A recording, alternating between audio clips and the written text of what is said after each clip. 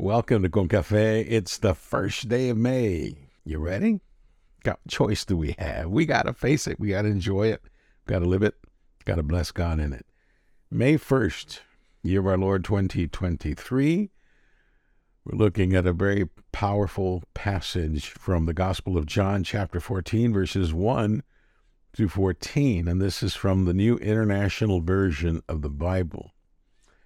And the devotional is called Jesus' Promise of Life. And I pray this bring a blessing to you. May it help you face whatever you're facing. May it help you endure whatever you're having to endure. And that being said, Lord, bless us, bless our time together, and let us glorify you. Let us seek your favor, and let us be a blessing among those who count on us. So if you're ready, I am. Here is John 14, verse 1. And this is Jesus talking. Do not let your hearts be troubled. You believe in God, believe also in me. My Father's house has many rooms. If that were not so, would I have told you that I'm going there to prepare a place for you? And if I go and prepare a place for you, I will come back and take you to be with me, that you also may be where I am. You know the way to the place where I am going. Thomas said to him, Lord, we don't know where you are going, so how can we know the way? Jesus answered, I am the way, the truth, and the life. No one comes to the Father except through me. If you really know me, you will know my Father as well. From now on, you do know him, and you have seen him. Philip said, Lord, show us the Father, and that will be enough for us. Jesus answered, Don't you know me, Philip? Even after I have been among you such a long time? Anyone who has seen me has seen the Father. How can you say, show us the Father? Don't you believe that I am in the Father and the Father is in me? The words I say to you, I do not speak on my own authority. Rather, it is the Father living in me who is doing his work. Believe me when I say that I am in the Father, and the Father is in me. Or at least believe on the evidence of the works themselves. Very truly I tell you, whoever believes in me will do the works I have been doing, and they will do even greater things than these, because I am going to the Father. And I will do whatever you ask in my name, so that the Father may be glorified in the Son. You may ask me for anything in my name, and I will do it. This, dear friends, is the word of God for the people of God, we say. Gracias a Dios. Thanks be to God.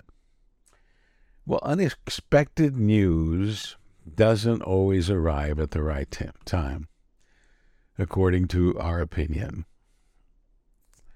One example that I have never forgotten, it's a funny but sad one, and it has something to do with our four daughters, who were accustomed, forced would be the better word, to have a birthday checkup with their pediatrician every year, usually right on their birthday, unless it was a weekend.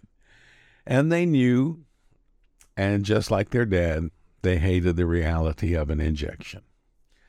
It was tough for Nellie and me, for we hated to hear them cry, even today. But on this one birthday, the doctor asked, are all your girls here? Yes, they're in the lobby. Great. We just received a new vaccine and they all need to get it. A gulp.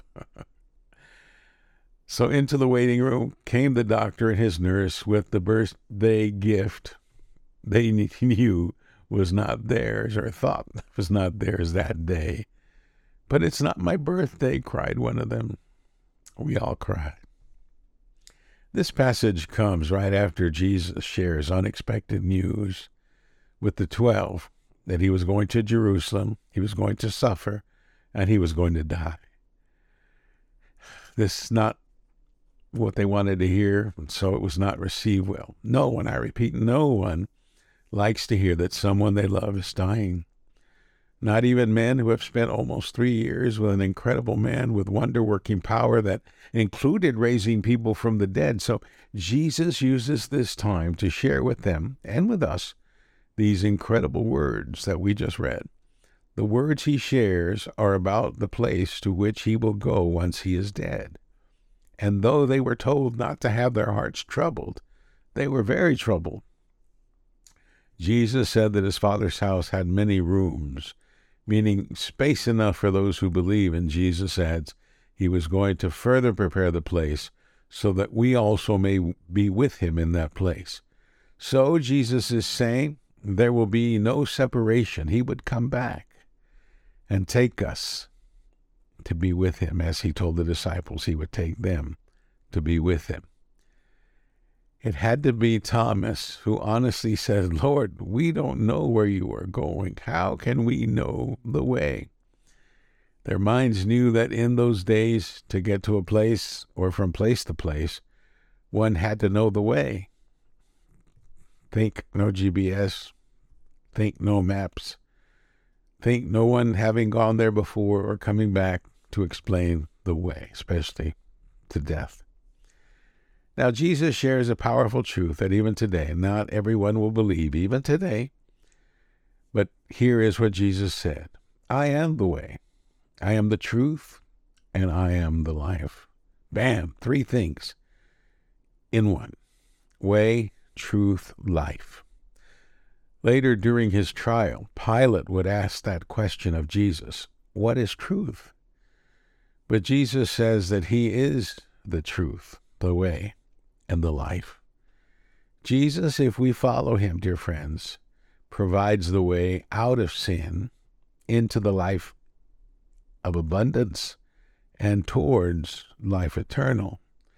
And if you don't yet know Jesus like that yet, please invite him into your life right now.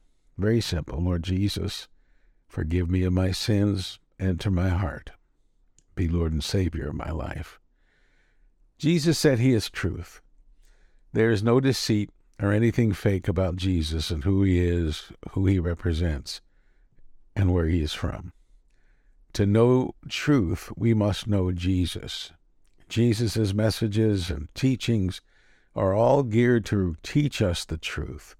Jesus is about love and life to the fullest.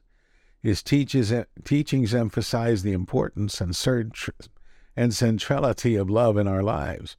Jesus stressed the need to love God, love one another, and ourselves as the most important commandment. Life. Jesus was all about life, which is why God sent him. His purpose was to save the world. The world without Jesus makes a trajectory toward death. And we discovered it is an eternal death. John 3:16 and 17 is all about God's love for the world and trying to save the world so us, the world, would not lose life, which is what perish means. He brought us the truth about eternal life.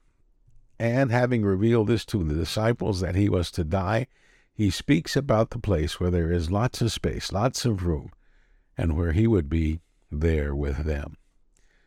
When Philip asks about being shown the Father, Jesus says that he and the Father are one, and belief in him will be able to do the works he has been doing and even greater things because Jesus was going to the Father. And the promise from him, and I will do whatever you ask in my name so that the Father may be glorified in the Son. You may ask me for anything in my name, and I will do it. Even in the face of death, Jesus reigns. Even in the face of hopelessness, Jesus offers hope. Even when facing the end of life, Jesus offers life. Jesus is the way, the truth, and the life. And it's all for us because of his great love for you and me. Let's pray. God of life, hope, and truth, may we all truly find in Jesus the way, the truth, and the life that we so desperately need. In Christ Jesus we pray. Amen. Dear friend, thank you for tuning in. I pray this is an opportunity to have a great and blessed day in the Lord. And here's your call to action. Live a life that shows Jesus is yours. Receive my blessings and joy and peace. I'm Pastor Nadia Valverde. May the Lord bless you and keep you. Amen.